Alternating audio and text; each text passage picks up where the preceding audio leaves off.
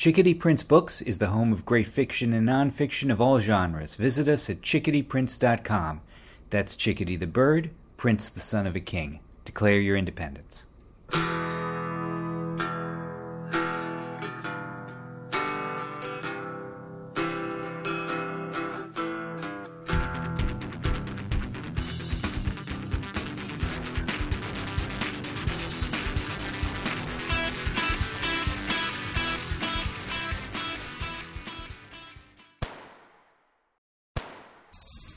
In 1874, I, Watto Hugh III, traveled to New York City at the behest of J.P. Morgan, supposedly to make my name in a Wild West extravaganza that Morgan would finance, with beautiful sharpshooter Emelina by my side. I soon found myself framed for a passion crime that I didn't commit, and locked up in Laramie in the Wyoming Territorial Prison for evildoers of all classes and kinds. But could any prison really hold the famous heroic Watto Hugh III? It sure looked like it.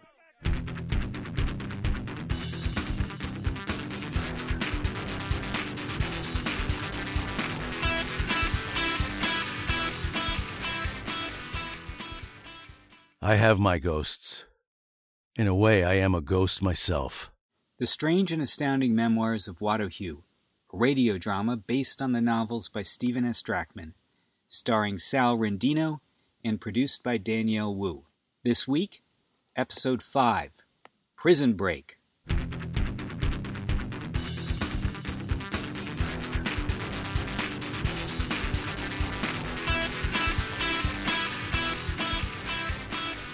There were more than 30 of us at the pen in 1874.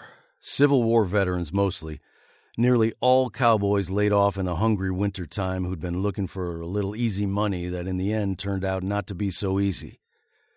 There were men like those I'd known during my few years on the cattle trails, and though they were amused by my fall from legend, for the most part they didn't seem to mind me so much, which came as a relief since I could have taken any two of them but not any three. I was in the stone quarry half a mile north of the penitentiary building for 10 hours, 4 days a week, hammering out flagstone and limestone for construction of Laramie's new school and hospital for 82 cents an hour. I was waist deep in the Laramie River every Friday afternoon, fishing out ice for the Union Pacific Railroad Company, which paid by the ton. Some of the more artistically inclined prisoners were employed on the premises making furniture. The pen was a relatively profitable factory for the warden, after all. Madam Tang, the toughest prisoner of all, was our foreman. Oh, Hugh, work harder. Harder, you lazy wambatan. Slocum, enough rest. Work, you bastard. Huaidan. At night, I would return to my cell, grateful for the rest, but apprehensive about the violence to come. I was working one afternoon in the quarry, breaking out rocks, my back aching, my sweat freezing to my skin with a group of other prisoners. I couldn't hardly take this if it wasn't for Sidonia. Now I see Sidonia in my dreams. I go to sleep happy. Oh, Hugh, anyone's will tell you. Ask anyone. He'll say how I vanished every day for a week, walking to make bricks, poof, and I was gone. Then poof, and I was back. What happened? I don't deserve to be here, you know. I killed my cousin's husband in an argument about the Civil War that got out of hand. An accident, nothing else. The dead man fell at an unfortunate angle after a well-deserved but hardly fatal knock in the chops. It wasn't murder. The bastard fell. I became a fugitive from justice. Wife forgot my name, and I led the bounty hunters and the Pinkertons on a merry chase across a few territories in a couple of states before being let out of a boarding house on my hands and knees all the way out in California. I'm not guilty of murder. I don't deserve this. Neither do I. None of us does. Since then, I'm a ruined man. Least, till Sidonia beckoned me in my dreams.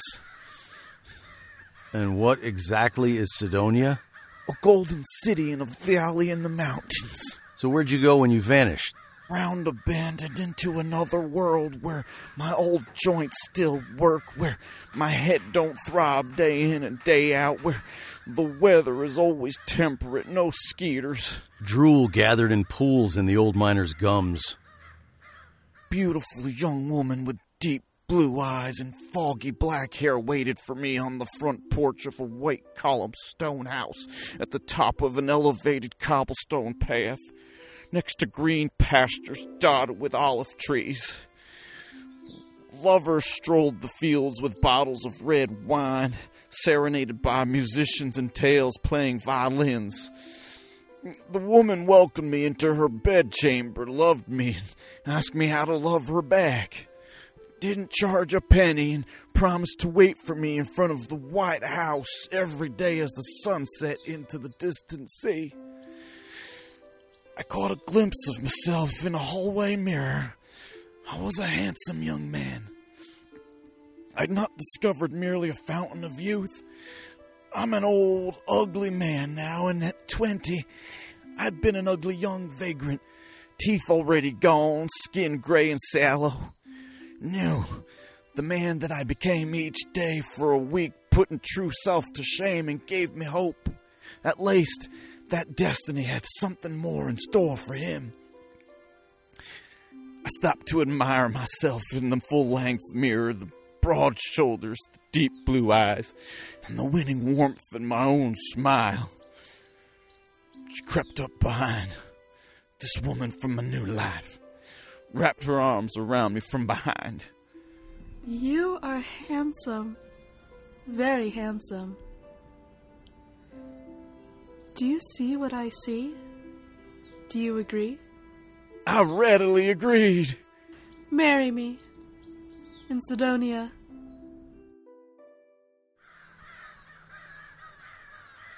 Oh, Hugh, you can tell a Sidonian town when you reach it. The Sidonians leave a trail of magic in their wake.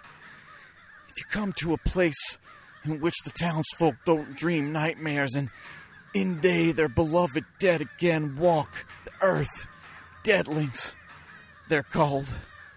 These recent returnees in which barren fields suddenly burst with vegetables and enemies embrace and become friends.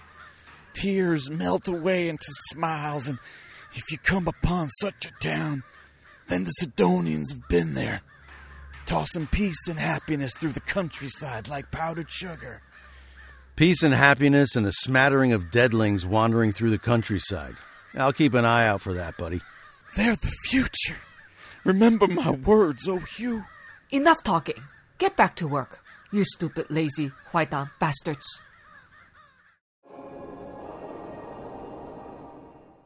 Chickadee Prince Books is the publisher of Donna Levin's novel, He Could Be Another Bill Gates. Booklist raves, full of pathos, wit, and tenderness, Donna Levin's latest novel, He Could Be Another Bill Gates, will appeal to any parent who has felt stuck between a rock and a hard place. A tender and realistic portrait of a non-traditional yet immediately recognizable family. Pick up Donna Levin's novel, He Could Be Another Bill Gates, wherever books are sold, and visit us at chickadeeprince.com. That's Chickadee the bird, Prince the son of a king. Declare your independence.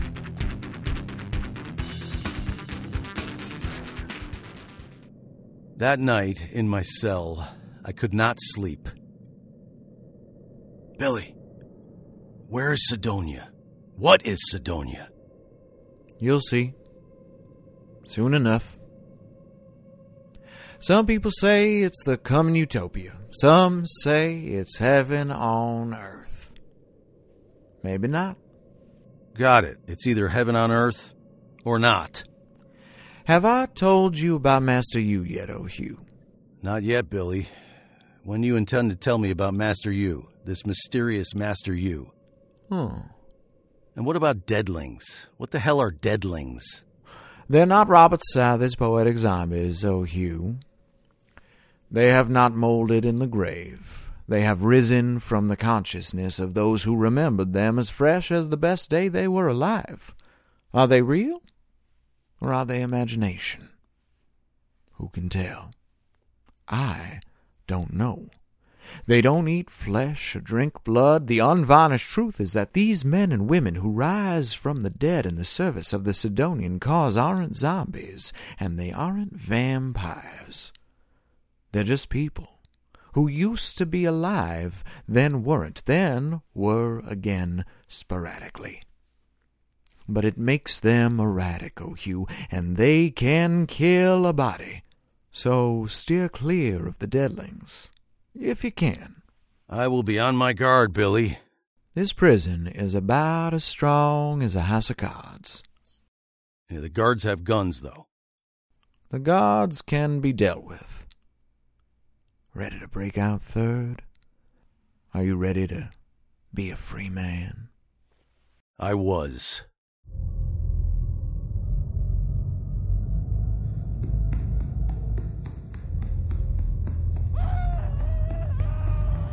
When I awoke at midnight to the sound of the sparse contingent of guards filing through the corridors, shouting and cursing, Billy was gone.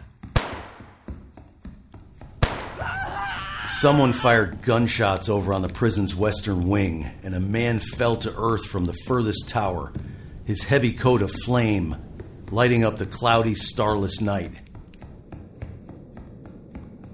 In a fog of mist and dust lit by torches, a small army of bandits appeared motionless on the opposite bank of the Laramie, with more than 20 extra horses behind them.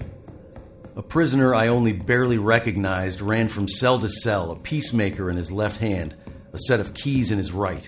All right, oh Hugh, you're free. I followed other prisoners through the corridors, leaping over bullet-riddled bodies, guards and prisoners both, and twisted impossibly into the steel bars of a cell on the first level, the warden himself. Up a rickety metal ladder on the third level through a hole burnt in the prison ceiling. I joined the other prisoners who wobbled unsteadily on the roof of the pen, sliding down ropes and bed sheets, then plunging as one man into the excruciatingly frosty midnight waters.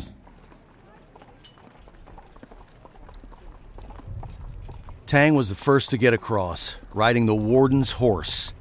Billy was nowhere to be seen. Around me, I saw convicts sink beneath the ice-slicked surface and never reappear. I wondered how many of us would make it. I wondered how many would die shivering on the opposite bank. The water of the Laramie freezing on our prison stripes, we rode screaming through the void, galloping over brittle ebony grasslands, the penitentiary a looming medieval fortress, watching us like a black god in the night sky. We galloped over the train tracks past railroad shops, mills for manufacturing tracks and iron spikes, shuttered soup shacks, and the locomotive roundhouse, where a few escapees abandoned their horses and vanished into idle boxcars, certain, I thought, to be man-sized blocks of ice by the time they reached Nebraska. We continued racing through the sleeping town, past Overbay's Dry Goods, Fisher's Druggist, Johnson's Shebang, and the local saloon, which, in a hand-painted sign beside the front door, proudly offered faro games each evening. There was no one behind us, no one ahead, and no stunned witnesses lining the dusty city streets. So we continued on easily for 12 miles into the darkness, the wind howling in our frozen ears. Free men.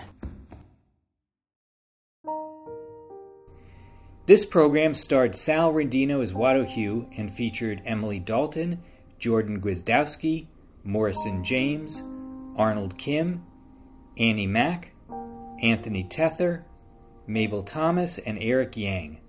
Theme song and incidental music composed by Derek K. Miller, with additional incidental music by Danielle Wu. The Strange and Astounding Memoirs of Watto Hugh was produced by Danielle Wu.